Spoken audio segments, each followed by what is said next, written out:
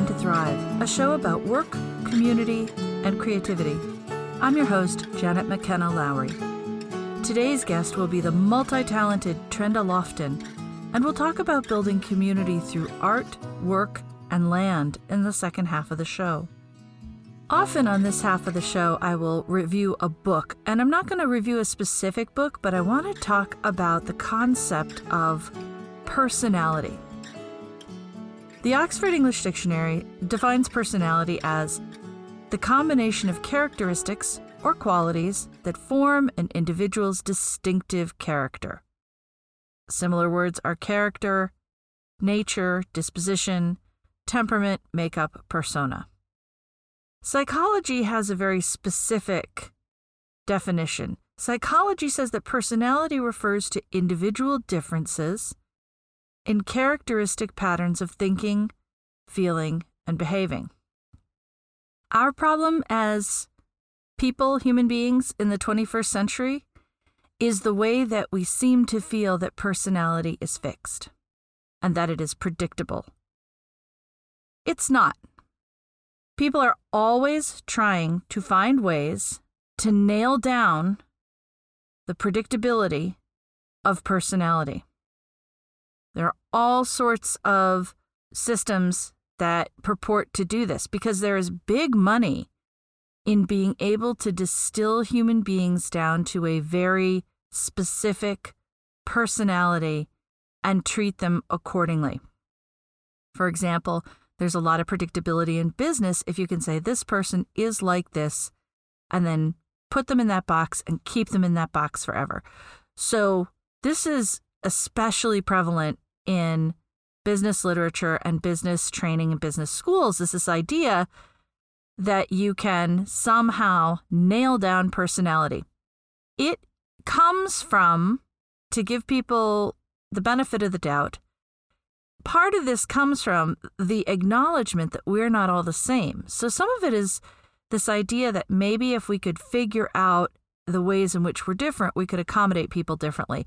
And certainly when we talk about cultural differences, that's unbelievably valuable and valid. Even just that concept of different cultures have different standing measurements. So if you stand too close to someone from one place, they're going to feel very uncomfortable. If you stand too far from others, and knowing that in advance can help you better accommodate your relationship with this person. That is sort of the kind read on this. The less kind read, and I fear more fundamental read, is let's assume we can really truly know about other people and then never give them a chance to grow or never give them the benefit of the doubt that they may be different in other contexts. So one of the most popular currently is the Enneagram. The Enneagram has 9 different types of people. The reformer, the rational, idealistic type, principled, purposeful, self-controlled, perfectionistic. The helper, caring, interpersonal type, demonstrative, generous, people-pleasing, and possessive. The achiever, success-driven, pragmatic type, adaptive, excelling, driven, and image-conscious. The individualist, the sensitive, withdrawn type, expressive, dramatic, self-absorbed, and temperamental. The investigator, the intense cerebral type, perceptive, innovative, secretive, and isolated. The loyalist, the committed, security-oriented type, engaging, responsible, anxious, and suspicious. The enthusiast, the busy, fun-loving type, spontaneous, versatile, distractible, scattered. The challenger, powerful, dominating type, self-confident, decisive, willful, and confrontational. And the peacemaker, easygoing, self-effacing type, receptive, reassuring, agreeable, and complacent. These are words, these are concepts, these are constructs put on people. And I'm going to bet that most of us look at that list and have a couple of reactions. One of them is you belong to so many of them that it's a meaningless list. But you may aspire to be one of them and do everything you can to data select the kinds of things you like, the type of person you are, to fit into one of them, to form an identity around this artificially marketed personality structure that is as completely divorced from reality and meat-based human beings as it is possible to be. You can't distill a person into whatever this is, 8 words. You'll notice every single one of these had what could be considered 2 positive words: principled, purposeful, demonstrative, generous, adaptive, excelling, expressive, dramatic, and 2 negative words. Self-controlled, I don't know that I would call that a negative word, but perfectionistic definitely is. People-pleasing and possessive, Excel-driven and image-conscious, self-absorbed and temperamental. These don't go together necessarily. Being expressive and dramatic do not make you self-absorbed and temperamental. Those are one of my favorite descriptive phrases, false dichotomies. They don't go together. They're not opposites. They're not linked. They're not in any way affiliated with one another. And you can't even find data that says, well, most people are. They're not. People are a mix. Let's talk about the elephant in the personality room, Myers-Briggs. Myers-Briggs was developed in the early 20th century by this woman, Catherine Briggs, and her daughter, Isabel Briggs Myers. They both read a book by Carl Jung, and when Catherine, who had 0 training, no academic background, nothing, she read a book. When she met her daughter's fiance, she said, "Gee, he seems different than you." And the 2 of them decided that their rather limited reading of Jung meant there were personality types that were testable. Carl Jung hated that they used his research this way because he knew from extensive professional experience that human beings don't work this way at all, and he thought it was a disservice, as it is. So you may have run into Myers-Briggs. I hope you don't, since it's nonsense. But it wants to make you decide a type of 4 letters. It's even more reductive. The Enneagram is ridiculously reductive. Myers-Briggs is just hilariously reductive. Are you outwardly or inwardly focused? Extroversion, introversion. Are you sensing or intuition? How do you prefer to take in information? How do you prefer to make decisions? Thinking or feeling? How do you prefer to live your outer life? Judging or perceiving? First of all, talk about false dichotomies. People are introverted or extroverted very much depending on their company and the situation. No introvert is introverted all the time. No extrovert is extroverted all the time. And creative people swing back and forth. Thinking is not the opposite of feeling.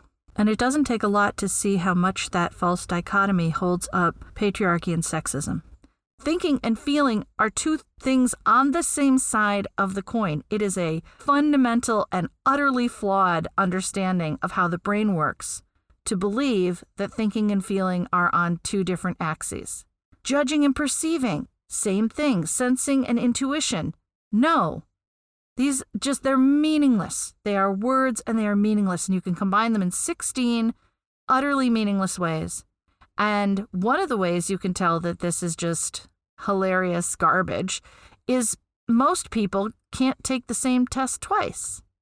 And it rests on this utterly erroneous belief that somehow personality is fixed. I want to go back to Enneagram for a minute and those 2 negative words about each of the personalities, as it says it's going to describe. Self-controlled, perfectionistic, people-pleasing, possessive, image-conscious, driven, self-absorbed, temperamental, secretive, isolated, anxious, suspicious, distractible, scattered, willful, confrontational, agreeable, and complacent. All of those are not even personality markers, but they sure are trauma markers. So they're very shaming as well, that it locks somebody into being seen as, here are 2 good things about you, here are 2 bad things about you, without ever understanding that this person is doing their best and that if they're going to grow, they need the space to be able to find out where their pain is that's leaking out as perfectionism, pain that's leaking out as being possessive, that's leaking out as being self-absorbed and temperamental. Those are pain points, not bad aspects of your personality. And the only good thing I can say about Myers-Briggs is that it's less inherently judgmental, but people are plenty judgmental about it. You can often hear people making big sweeping statements about introversion and extroversion that are so detached from actual lived experience and anything that can be proven or replicated, that both of those are as scientific and as data-driven and as pointless as astrology. And hilariously, I looked up a thing to see how similar astrology personality types were to these other frameworks. I found this on the nuclear physics group at UC Davis, and I'm just hoping that it's just for funsies. Aries, adventurous and energetic, but also selfish and quick-tempered. Taurus, patient and reliable, but also jealous and possessive. Gemini, adaptable and versatile, but also nervous and tense. And all 12 birth signs have that kind of personality types harnessed to them. So which is it going to be? Is it going to be that you take the Enneagram, but then it turns out you're a Sagittarius, and so you're blindly optimistic, but the Enneagram said you were fun-loving? The thing about all these, and I have suffered through quite a few of them, and I've had long discussions with people who desperately want to change my mind without data because they feel like this describes them. I don't doubt that feels like it could describe you, but that means it's aspirational for you. Even the things where you're like, but that is like me. I am blindly optimistic and careless and irresponsible. First of all, those are not fixed points. And are you so blindly optimistic and careless and irresponsible that you crash into things? No, of course not. So it is very context driven. So in the end, it is a fortune cookie. It is astrology. Your INFP. Sure, on the day you took the test, when you thought of the examples in your head, when it said, when you're in this kind of a situation, what do? You've been in that situation hundreds of times. Pick one, but you did different things. You chose differently when it was a teacher than when it was a peer. You chose differently when it was a child than when it was a parent. So no. Fixed to nothing. Okay, so what? Why are we here? There's an unholy alliance between poorly researched psychology and sociology, both of which fields continue to suffer from an inability to replicate famous studies that then become these psychology businesses, TM, of their own, and business as a field's deep desire to predict and glue down human behavior, both for marketing purposes and for internal management. And we start this nonsense early. If we as adults talk about personality on kids, they've barely learned to walk.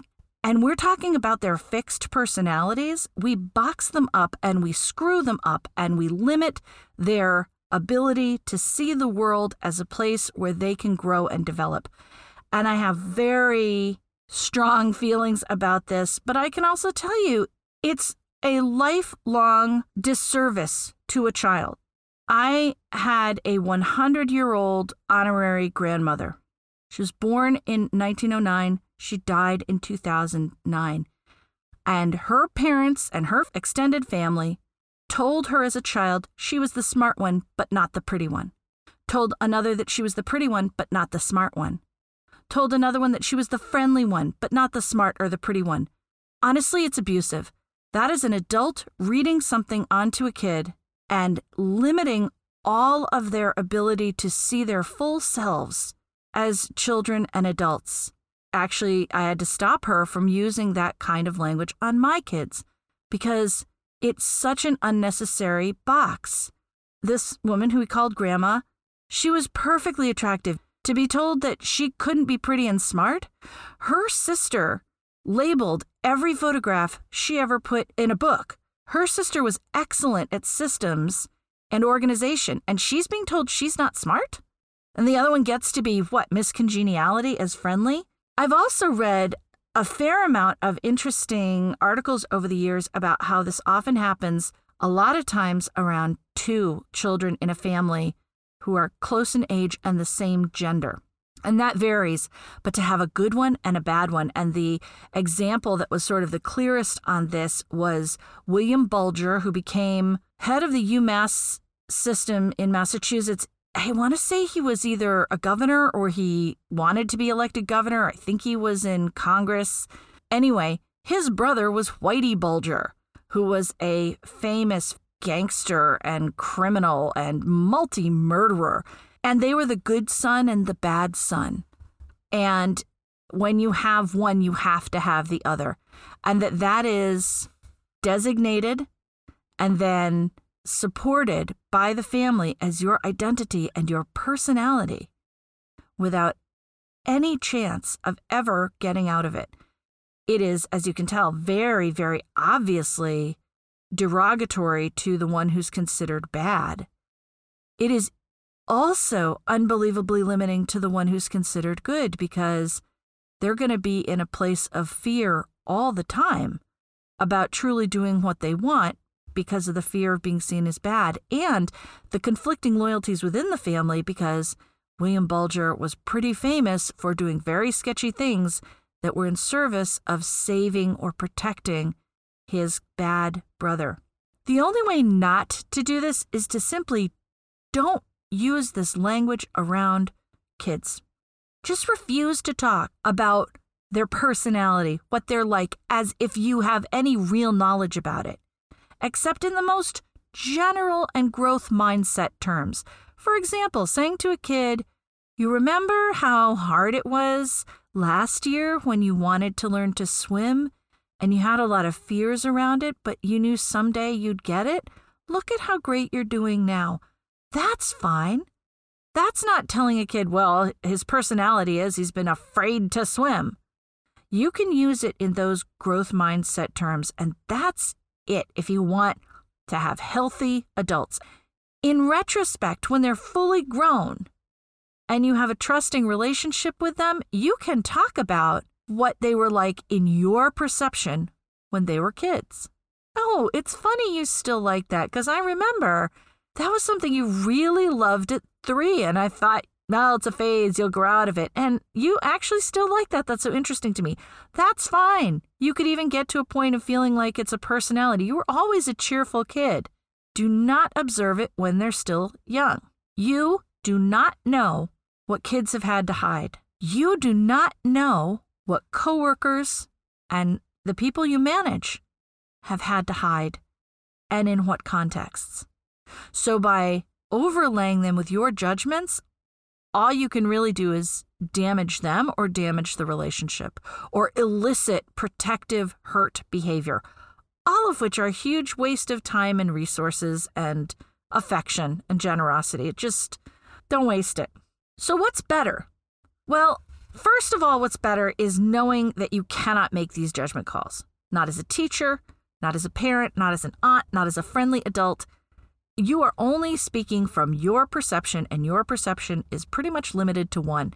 Unless you are conducting a well-designed, multi-replicable study, then you really have no business making these judgments about others and trying to fix their personality. However, you can reach out to some various ways of making sure that people's strengths and weaknesses are understood or at least acknowledged. That's fine. One that I like, again, it's going to have some limits, but is called the Clifton Strengths Finder. And I like it because of the way it's set up. I would actually maybe call it talents, not strengths, but it kind of depends on how you see the word. There's executing. People with a dominant executing theme know how to make things happen. Influencing. People know how to speak up, take charge, make sure the team is heard. Relationship building, although frankly that should be all of it, but people who seem to be especially talented at that. And then strategic thinking, who can absorb and analyze and make better information. Now part of that suffers from what I like to call the Harvard Business School curse of 4 domains. Harvard Business School, and it becomes a parody of itself when you start looking for this. Harvard Business School loves 4 domain graphs. Top right, top left, bottom right, bottom left, as if everything can be distilled into those 4. Every complex thing that's ever been done can be put in those 4. Of course it can, but is it meaningful? Under very limited circumstances, sure. It's a way that Harvard loves to see the world. Why don't you do 5? Why don't you do 8? Why don't you do a hexagon? Why don't you make a starfish? You can do all these things. You can then TM them and start your own business around them. That doesn't necessarily mean that they are useful in any meaningful way. So it does suffer from that. And there's also a bit of a clickbait to Clifton StrengthsFinder. You can buy the book. The book will describe all the 37 words or however many there are, and let you take a test that indicates your strengths. And I found it to be fairly friendly. Like, it was really talking about what I feel strong in. It wasn't good about having sort of an honest idea of what I might feel weak in and want to improve. But okay, I definitely felt valued when I read it. However, having taken the test, if you want more information or deeper information, you got to pay more. A little bit of a pyramid scheme, clickbaity thing. And of course, you can't give away that book. The next person can't take the test. The book is just good to describe the results of the test. I don't begrudge anyone making money from their ideas, but there is an aspect of this that's like, well, write your book and go and be a speaker and let the information get out in the world. It also doesn't have like real replicable science behind it, really. It's observational. It feels a little bit like a first do no harm. Another way to go about this is the Howard Gardner multiple intelligences. I know I've talked about those before. The 9 basic ones, although I think there are a few more now. Verbal linguistic intelligence, well-developed verbal skills and sensitivity to sounds, meaning and the rhythm of words. Logical mathematical intelligence, the ability to think conceptually and abstractly, the capacity to discern logical and numerical patterns. Spatial visual intelligence, the capacity to think in images and pictures, to visualize accurately and abstractly. Body kinesthetic intelligence, and this is one of the things I think is the most important piece I ever got out of Howard Gardner. Having body intelligence is intelligence. And that is something that we, as a culture, we barely blink at anything besides look at any school. Reading, writing, math. List over. Everything else has to depend on those. Rarely do we honor those who have a heightened sense of body movement awareness, even though it is a legitimate way to be intelligent. Musical intelligences, the ability to produce and appreciate rhythm, pitch, and timbre. Intrapersonal intelligence, the capacity to detect and respond appropriately to the moods, motivations, and desires of others. Oh, that's interpersonal. Intrapersonal, to be self-aware and in tune with your own feelings and values and beliefs and thinking processes. Naturalist intelligence, the ability to categorize and recognize plants, animals, other objects in nature. Existential intelligence, sensitivity and capacity to tackle deep questions about human existence as what is the meaning of life, why do we die, how do we get here. One thing that I will be forever grateful to Howard Gardner about is his utter and absolute refusal to allow testing of these intelligences. I find that the critiques of Howard Gardner are that it's not replicable. But at no point is he saying these are fixed intelligences. These are, again, more like talents. And what he insists has to happen, and I 100% agree, is finding out through your relationships which of these appear to be strengths. Having found your strengths, what would you like to improve? If you would like to improve your verbal linguistic intelligence and you're very high on musical intelligence, then it's time to learn how to write lyrics. It's time to learn how to write poetry. Go through your strengths in order to address your weaknesses. I have done this with several children, and it has been immediately gratifying and freeing. It's a radically different way to look at, in this case, it's talking intelligences, but it's really referring to what we also consider to be personality. Can it even change, or is it fixed? Well, Howard Gardner would point out, and even the Clifton Strength Finder would indicate that absolutely it can be. No one's ever going to be the top of all these things, and a test on any of them is inherently suspect. It has to do with self-reflection and honest conversations with those you have a relationship with. Something that businesses often try to short circuit and circumvent because it involves hiring people with soft skills and trusting them that that relationship building is worthwhile. And many businesses are what they consider risk averse to that kind of management. But that's unfortunate because it's a real sustainable way to build a functionally excellent team. People that feel safe and understood, people that are working within their strongest talents and finding ways to better improve their weakest, tends to be how we're happiest. Dr. Ellen Langer wrote the book Clockwise, which I reviewed a couple months ago, and had this study of old men in 1981, where she made a world for them for a week that was when they were in their early 30s. And all of them walked out of that study as effectively younger men in their behavior, in their physical capacity, in their mental capacities.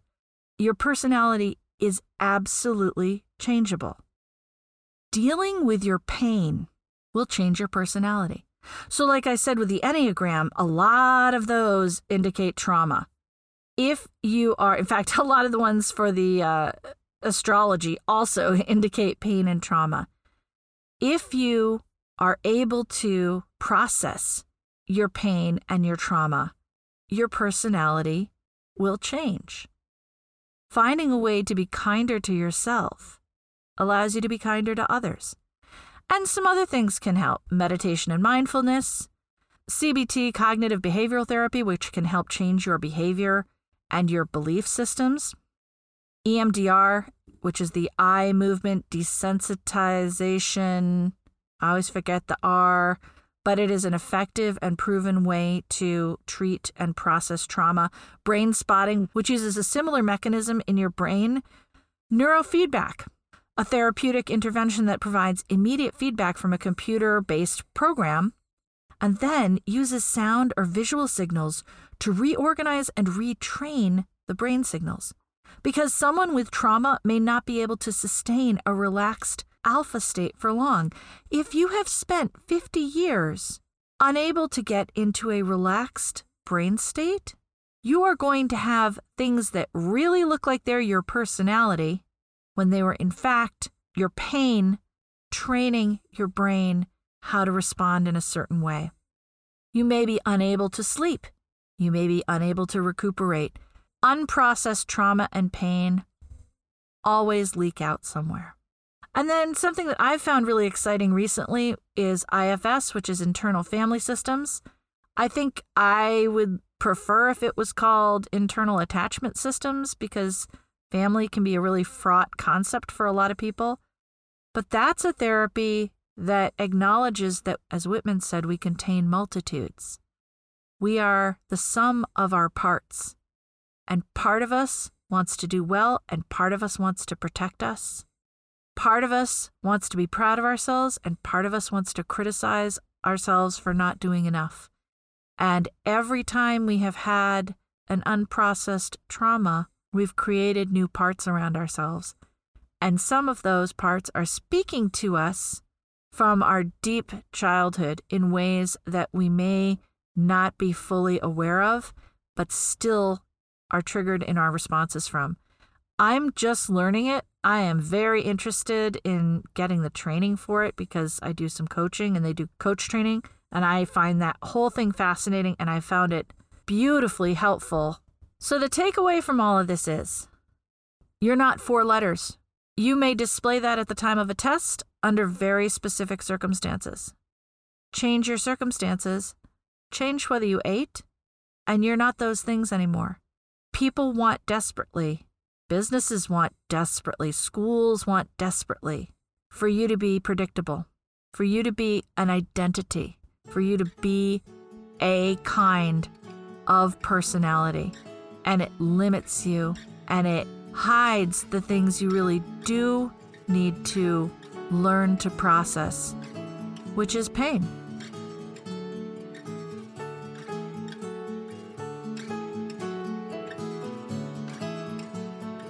You're listening to 9 to Thrive, a show about work, community, and creativity. Past episodes are at working9tothrive.com. That's with the number 9. Next up, I'll be talking with the multi-talented Trenda Lofton. With me today is Trenda Lofton, who's a worker owner of the Compost Cooperative, realtor with Caldwell, activist and theater consultant, playwright, director, actor, and complete Renaissance woman. Thanks for coming on today, Trenda. Oh, thank you so much for having me, Janet. So what we talk about is balancing work, community, and creativity in any order. And a lot of people overlap, and a lot of people have, like, it sounds to me like maybe you have sort of separate spheres that may overlap a little bit. So tell me a little bit about whichever one you want to talk about first, how you do the creativity you do, or take care of yourself, or community, or the work that you do to pay rent. Absolutely. Well, I think what I'll do is I'll start with the creative elements of, or I should say, theater-specific creativity work that I do, because I truly believe that work informs every other piece of what I do. So, you mentioned that I'm a theater artist, so I love to write, I love to act, and I love to direct. And all of that for me is anchored in collective cooperation and collaboration. I really have anchored my theatrical career in co-creating new works, primarily with folks who don't consider themselves theater people. So that work has looked like several different things. I had the opportunity to teach 7th through 12th grade theater for about 4 years here in the Valley. And that experience really made clear for me just how powerful young people are, just how important their vision and imagination for the ways that we can cultivate real and lasting change in our communities. So I felt I continue to be in awe of the young people in the world that are really calling, I think, older folks to task around some things, which I'm just so grateful for. So as a theater teacher, anchoring in collaborative processes, and as a theater maker working in collaboration with my theater company, The Real Live Theater, based out of Sunderland, but working throughout the Valley, I really, really hold at the core of how I move as an artist, as an organizer, and as a facilitator, the importance of deep and sincere listening, empathy building, right? So really seeking understanding from the folks that we are in community with, and also play and joy, which I think contributes, or I know contributes to my own healing and my own, I think, longevity in the work. I mentioned before that I like to call myself an artivist, right? So for me, everything I do is also through the lens of how can I build more opportunities for greater equity in the world? Okay. How can I move in a way that increases opportunities for folks that have been historically excluded from certain things like theater, like housing, like meaningful education, like telling one's own story, and really being in charge of the shape that takes. Yeah, so it's interesting because you're talking both about making theater, but also there sounds like there's this like almost pre-making piece that's about support and collaboration. Can you talk a little bit more about that? Like you were talking about co-creating new works but about the collaborative process, which like it's not just a question of like, I'll just talk about when you were talking about your students, you don't just like start on day one and then we'll put on this play. It sounds like there's a whole piece before that about getting to the work and supporting the work of the other people there. Oh, absolutely. Absolutely. I think that there's space for being a director who, has your eye on a play and you want to produce that play. And that's amazing. That's not where I've anchored my skill set.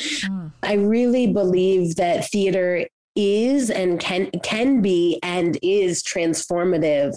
And so when I think about how I like to approach creation, the creative process, for me, one of the questions that I always start my processes with is, what is it you need in order to feel fully present and brave in the work that we're doing?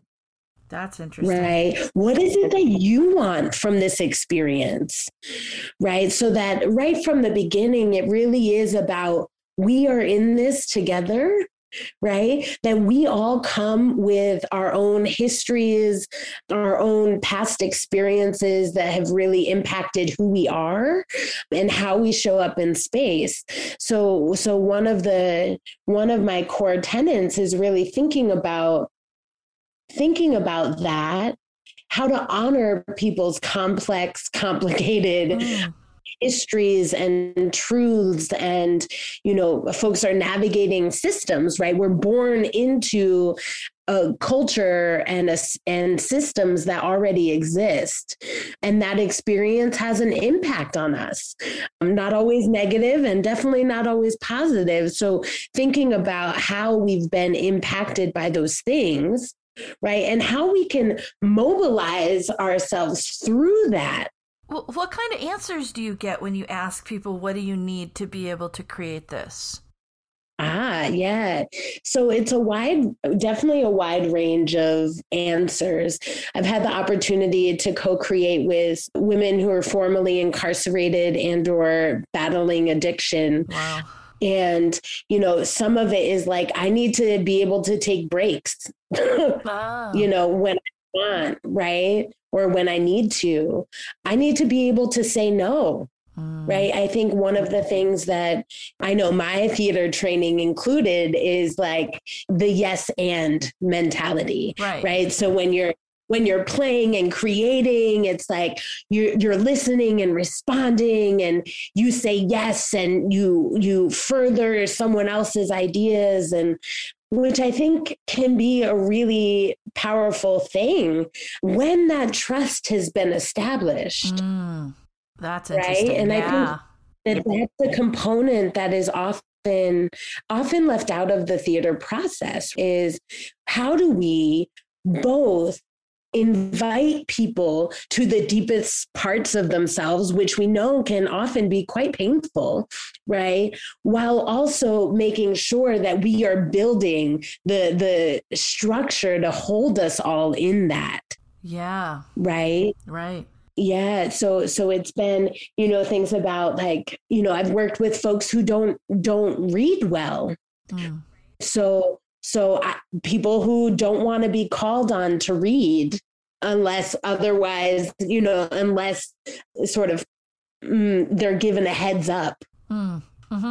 So for me, the things that I learned as a classroom teacher and things that I learned as a theater maker, and things that I learned about, while waiting tables and bartending, right, is about like, how do you actually see who it is that you're working with and honor that human, Yeah. right? Yeah. Above all else, Yeah. right?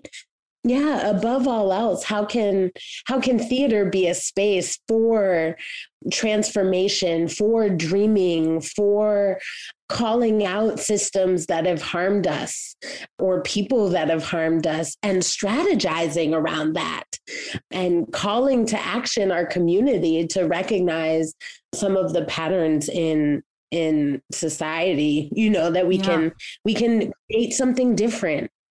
Yeah. Yeah. Whew. That's deep work. Wow. Oh, I love it. Yeah. Yeah, I bet. Yeah. I mean, it sounds very sustaining. Financially, though, not as much, perhaps. How do places get funding? I mean, arts education is always the first to go. Yeah, you're so right. And I think, for me, it's been a combination of things, right? I have not made my whole living on doing theater programs. Right. By any stretch.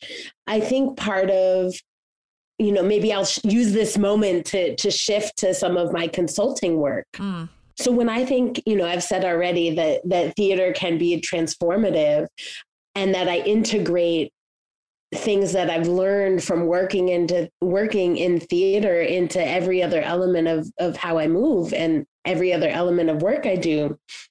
I love learning with people and I love the act of like digging in together and creating and problem solving together. Those things are very much theater, and they're also very much about change making and structural systems, right? And I think, so one of the things that I do is I consult for theater companies and theater departments around their racial equity and social justice efforts. Okay. And not just theater companies, also, other organizations. And that is part of how I've funded my life, right? Is I call myself an arts integrated equity consultant. So for me, oftentimes when people talk and think about strategic planning, there's a dryness assumed that process. Yeah. Even saying strategic planning, I'm like, and I'm not, I'm definitely not I don't market myself as a strategic planner. Right. However, I very much believe that when thinking about work culture or community culture, or when dreaming about what you want the next 5 years to look like, that there's some magic that when you integrate an artistic or creative process into that process, it opens up a whole nother world. Yeah. So that's part of how I work is, when I think about working with a group of people or a business or organization, I think about how can we take a creative approach to exploring some of these things, whether it's problem solving around inequities within the organization, or it's, dreaming about what you want your organization to be or be doing in the future. Yeah. And actually, I was even just thinking about that. Like, I know we moved into the piece about your own work, but even these organizations, like funding them and getting that balance between, I don't know, the model that I really like is one that worked at a nonprofit I worked a bunch of years ago, which was we'll do a fair amount of popular stuff so that we can support the stuff that nobody knows about yet. Mm-hmm. So let's put on a holiday play that's not the Christmas Carol or in this case it was a Nutcracker. It's not going to be the most they'll still be creative, but it'll be kind of a dial-in thing. But we'll make enough money on that the next two things we do support are going to be things nobody has thought of yet. Like, I kind of am into that. Like, charge wealthy people a bit more, and it keeps the mission going, and then it keeps you can get the voiceless a voice if you do that. And it's funny because you were talking about strategic planning, and that's always where my mind goes, is like, yes, but then, like, how do we get enough money so that the mission stays and that other voices get heard? Those two things. Yeah, absolutely. It's an incredibly important component of the journey, right? Yeah. Is that balancing the budget. Yeah. Balancing the budget, especially, you know, one of the things that I get really excited about is hearing people talking about and brainstorming about how to compensate artists well. Oh yeah. And every team member of that, you know, production, how to compensate them well for their time. And, you know, because I think even just participating in theater in particular, in sort of, I guess your classic Western style, white American theater, you know, it's like, right. It takes tremendous amount of time, tremendous amount of resources.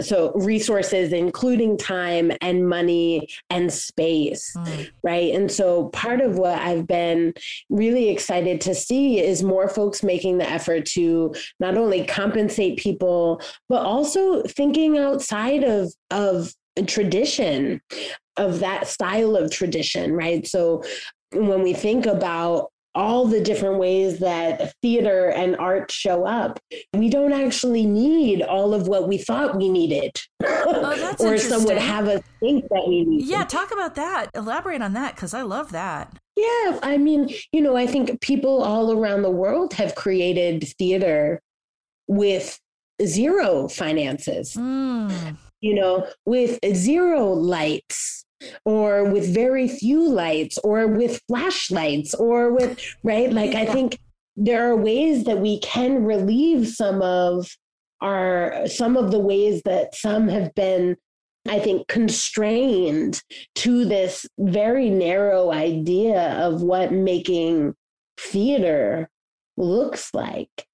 Interesting. You know, so part of how I mentioned that I often work with folks that don't consider themselves artists or don't consider themselves theater makers. And I've created work with folks who are currently incarcerated, right? So we aren't creating work that is on a stage with fancy lights and, you know, beautiful sound. As fun as that is, it's incredible, right? Like I'm definitely not speaking down to the beauty of a well-lit theater. Yeah. But it's not the only way, right? And so the more we're able to think outside of the theater box, you know, the more folks will have access to creating and storytelling, right? Like, how do we, in a room that is, you know, with no windows and no director's blocks and, you know, you've got a couple of chairs and tables. How do you make something amazing out of that? Right. For me, that's life-giving. I love, you know, there's that game, This Is Not a Pen. Have you played that? No. How does it work? It's, you know, it's a silly little improv game where you have a pen or a pencil and you're like, this is not a pen. This is a toothbrush. And then you use it, you know, like as such, you know, it's how do we engage that level of imagination where we can say, you know what, we don't actually have a real couch. Right. How do we use our bodies to simulate? Right. So we go to, like, what do we have? What are the resources we have? And how do we make the most of those resources? Interesting. I have to say, it's, you know, thinking about doing this in an institutional setting like a prison, or someone just said something recently that I thought was so profound. They said, one of the reasons we think college is so critical to, you know, adult growth is because it's the last place we had where there was communal living, cooperative sort of sharing, and we had access to basic necessities, right? There's a place to eat, there's a doctor on the locally, and then everything else is community making and learning. And I thought, oh, that's an interesting. So the idea of an institution, like it's almost lends itself a little better to building community than being out in the world where you have to try to find this.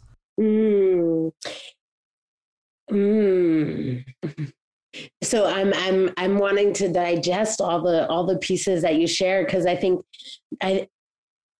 there's so I want to say yes, absolutely, to what happens when you have a roof over your head, you have food that's accessible to you, you have healthcare that's accessible to you, right? When those basic needs are met. Right.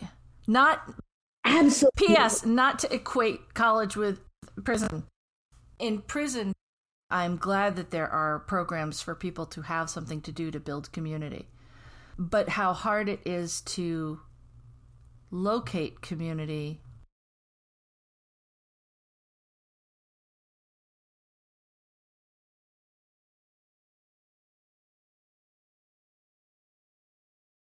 Yeah. Well, it's so I'll go back to kind of, I think finishing that one thought, right? Sorry. So when you have all of your basic needs met, right? Yeah. Food, housing, healthcare. Let's just start there, right? And I'm gonna amend those, right? So you have safe and affordable housing, you have adequate healthcare that you can afford, and you have safe and healthy food that you can afford, right? Right? When those three things are met, I absolutely agree with you that it leaves more space for community building. It leaves more space for seeking out community, right? Because you're not like, ooh, how am I going to get, this next bill paid, right? Or this next meal for me and or my family. I am not, I do not believe that the institutions that we just spoke of, particularly jails and prisons, I don't believe that those actually tend to those three basic needs. Agreed. Yeah. Yeah. So that being said, I absolutely agree that when you're in the hustle bustle of getting your basic needs met and met well, or at least decently out in the world, it is so much harder to build community. And this makes me want to transition to the compost cooperative, right? And conversations about that, because I truly do believe that if we are able to shift our mindset around ways of being in the world and ways of getting those needs met, from a more individualistic approach, which I think most of us have been trained in, to a more collective and cooperative approach. Yeah. It not only helps ensure that more people have access to getting those basic needs met, but it also increases access to community, mutual support, and mutual uplift, and culture shifting. Yeah. How does that compost cooperative work? What is it? Sure. So the Compost Cooperative is a worker-owned business. We're based in Greenfield, and we divert food scraps from the landfills by providing residential and commercial scraps pickup. So we have over 100 residential customers throughout Franklin County that allow us to pick up their food scraps, and we deliver those to Martin's Farm in Greenfield and Just Roots in Greenfield, so that those food scraps can actually be turned into what we call black gold, right, into compost. And so we're able to do that. We're diverting several tons of food scraps every month, which is really, really exciting. And we're not only anchored in sort of that tangible, this is the work that we do of providing that hauling service, but we're also committed to providing living wage work opportunities for folks who've been impacted by incarceration, and those great. face barriers to employment. So, right. Oh, interesting. Yeah. It's funny. I'm not a super nostalgic person. I actually am really profoundly glad to be living here now. But sometimes there's things like what you're talking about, and then streetcars and building for public transportation, where I go, we had it right for a period of time for a certain subsegment of people. But, there used to be pickup of compost in cities. The rag and bone men, they used to do that. I feel like how did cities and states just drop that ball so hard and walk away from it when it was in fact a set up system that worked for a long time? Yeah. And I think, that's definitely a part of that's one of the directions we're trying to go, right? Is how can we work with cities and municipalities to really recognize the importance of providing opportunities for folks to divert their food scraps from landfills. And both of those things, Absolutely. honestly, a better, I'm sure I'll go into weeds all over the place with this, but the second part you were talking about, where it's work opportunities for people who have been incarcerated, the idea that people who have been routinely failed by so very many people and institutions and communities, and then serve time through the court system and then come out to be failed again, is so unspeakably awful to me. Like, it almost paralyzes me how awful it is to see, even when I apply for jobs or do job things and it says, have you ever been convicted of a felony? Like, it's so context dependent. Sure, absolutely, maybe you don't want someone who was an embezzler to be doing your finances. I get that, but they could be doing other things.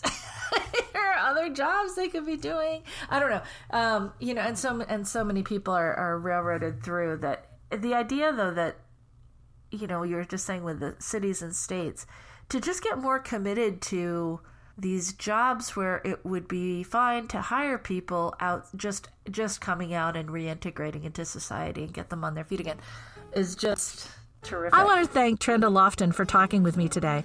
We'll have the second half of our conversation next week. Her website is trendalofton.com, and you can find more links, info, and listen anytime on working9tothrive.com, and that's with the number 9.